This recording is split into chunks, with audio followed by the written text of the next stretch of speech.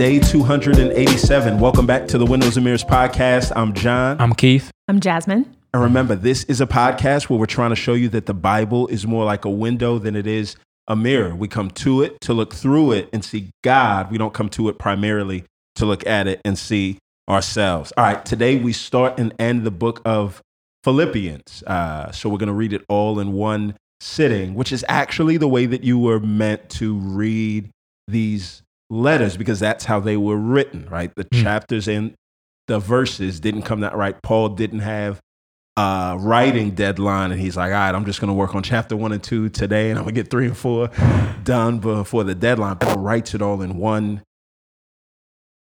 sitting. It's one message. And when you read it all at one time, something pops out, right? Yeah. You run into joy, or a derivative of that word, 16 times in 4 chapters. This is a book that's all about joy. And the ironic thing about this book is this is actually one of what's called the prison epistles. Oh. So Paul is actually going to write this book about joy sitting at the bottom of a prison cell, damp, dark, musty, uncomfortable.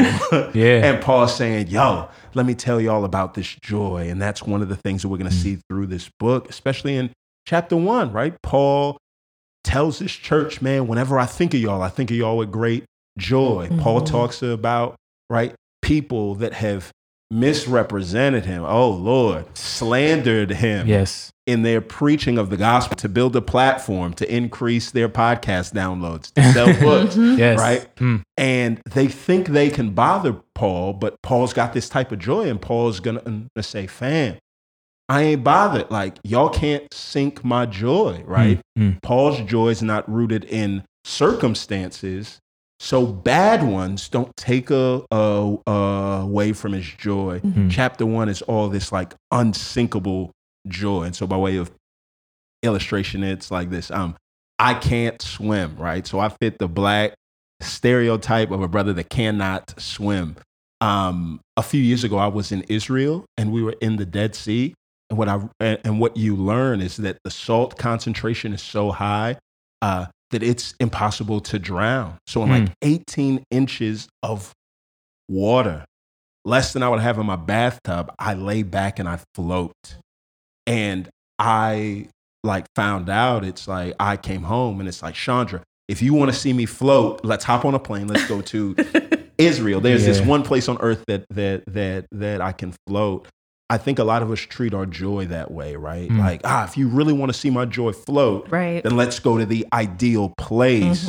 But Paul's saying, no, listen, you can have joy at the bottom of a prison cell. And this type of joy, like, you can't sink it any more than you can sink a helium balloon in the Dead Sea. Push it down, it's going to float up to the top. Pop the balloon underwater, and the helium's going to rise. Paul is just filled with this type of joy that can't sink. Yep.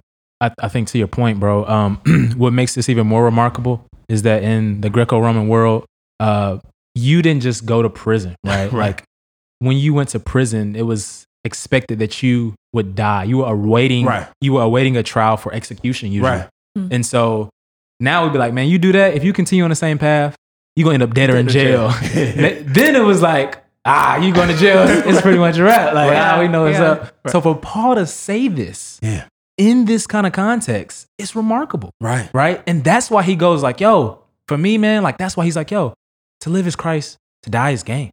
Right. And we kind of like, many people have said that the structure of Philippians is almost like an ancient farewell speech.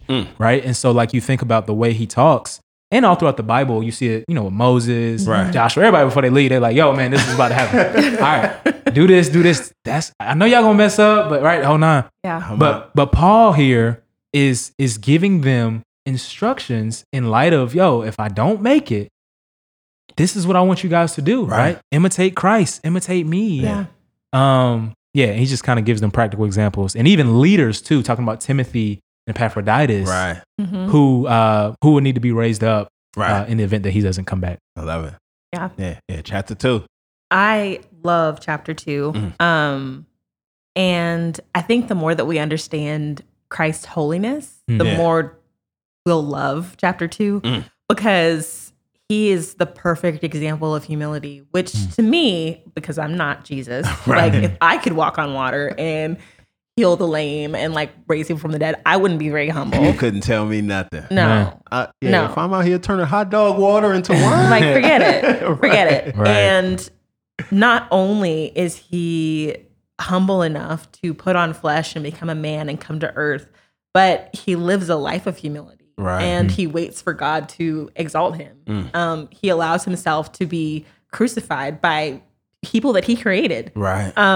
And really, really shows us the beauty of humility, the beauty of walking in submission to the Father. Yes, And if yes. he can do it, Right. the same essence, like the same person as God can do it, then that's something that we're also called to. Amen. And I think to your point also, John, and he's talking about the people who were trying to detract from his ministry Yeah. and bring him down. I kind of think it's a word to them. Yeah. It's also a reminder to Paul of like, look, my ministry is Christ. Like, it's Right. not about me. It's not about, it's not about who's retweeting me Right.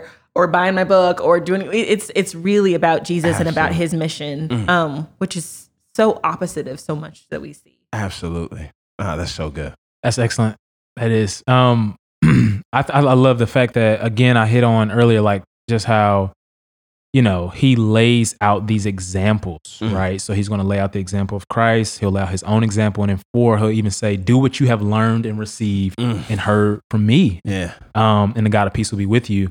In ancient world, there was this idea of that virtue is best attained through imitating someone, through models, right? So Aristotle started this, in the medieval ages, Thomas Aquinas, right? And even the virtue ethicists today will say the same thing.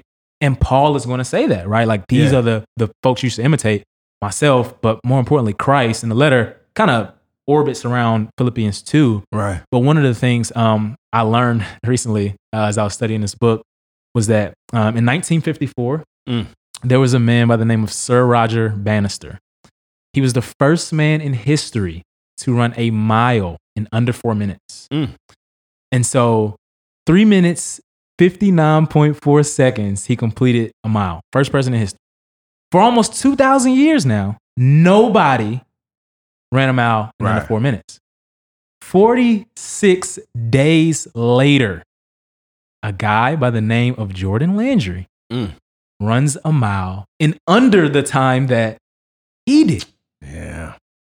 Then after that, everybody started running miles in under 4 minutes. That's wild. And the thing that they had to chalk it up to was models. Yeah. Once they seen someone do it in some weird way, That's good. it became possible. And the same thing is true in the Christian life, right? Yeah. That's good. When you see, man, I see you almost every day. Right. Like seeing you love your wife and your kids, bro. Like that's impacted me. Right. Right. And it's an impetus to us. Like we never know who's watching us. And people really do learn virtue through the models who are in their lives. I love it, yo. Yeah. Yeah.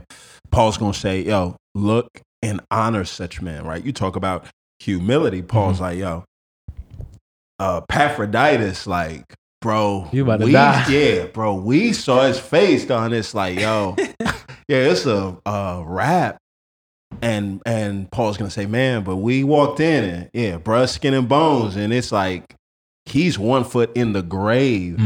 And Epaphroditus, like he really lived this life where it's not about him, where he was more concerned about y'all than he was about him. And so Paul's saying, look, no, there's people that exemplify it, and where you see it, honor such people. Man, there's so much more in the book. Chapter 4 comes through, and you got the whole I can do all things through Christ who strengthens me. So he talks about contentment at the end, and it's just so great because he's like, in other words, like the key to contentment is Christ. Right. And again, remember like Paul's circumstance, like he doesn't know if it's over for him. Right. And he's like, man, I've learned, man, to be satisfied and rooted in God, in Christ, regardless of my circumstance. And like discontentment, bro, is the cardinal sin of humanity. Like we are always discontent. If only I could be married. If only my spouse would just act right. If only I could have a better relationship with my parents, right? Just all of these things we want. It's like, then I'll be fulfilled. But that's just not true. And I just learned, man, like there are people with so much less than us who are so much more content than us. And it's like, man, like I think Paul is just a model here again for showing like, if we can just have Christ, if we can believe the gospel that much, we could be content. This joy is untethered from circumstance. And bro, the book ends in one of the most gangster ways that Paul's like, yo, man, all right, y'all, I'm about to be out. All the saints greet you. Yeah. Especially those that are part of Caesar's household. And you're supposed to be like, well, Caesar? Yeah. Nah, like Paul was in jail there, and Paul's like, no, look, I was in jail. The only thing I want to do with my life is talk to people about the gospel. Remember, I told y'all to live as Christ and to die as gain. Listen, I'm in jail. They got somebody handcuffed to me 24 hours a day. Right. And do you know what? He's getting this gospel work. His AirPods are out of juice, so he can't put on the noise canceling headphone. He's going to get this work. And Paul's like, man, as a result of me being in jail, the gospel is spreading. It's spreading. I'm joyful at the bottom of a prison cell, damp, dark, musty, but I'm filled with so much joy. And his joy was untethered from his circumstances because it was tethered to Christ, somebody who was in the grave and rose. And the prayer today is that, God would do the same thing for us. Yeah. All right. We'll close in prayer. Yeah. Dear Lord, thank you for just this time in your word. Thank you for the book of Philippians. Thank you for the faithfulness of Paul. Thank you for the example of your son. I pray that you would just help us to walk in contentment, just knowing who you are, what you've already done on our behalf, and trusting all the ways that you are working your good purposes together for good in us. In Jesus' name, amen. Amen.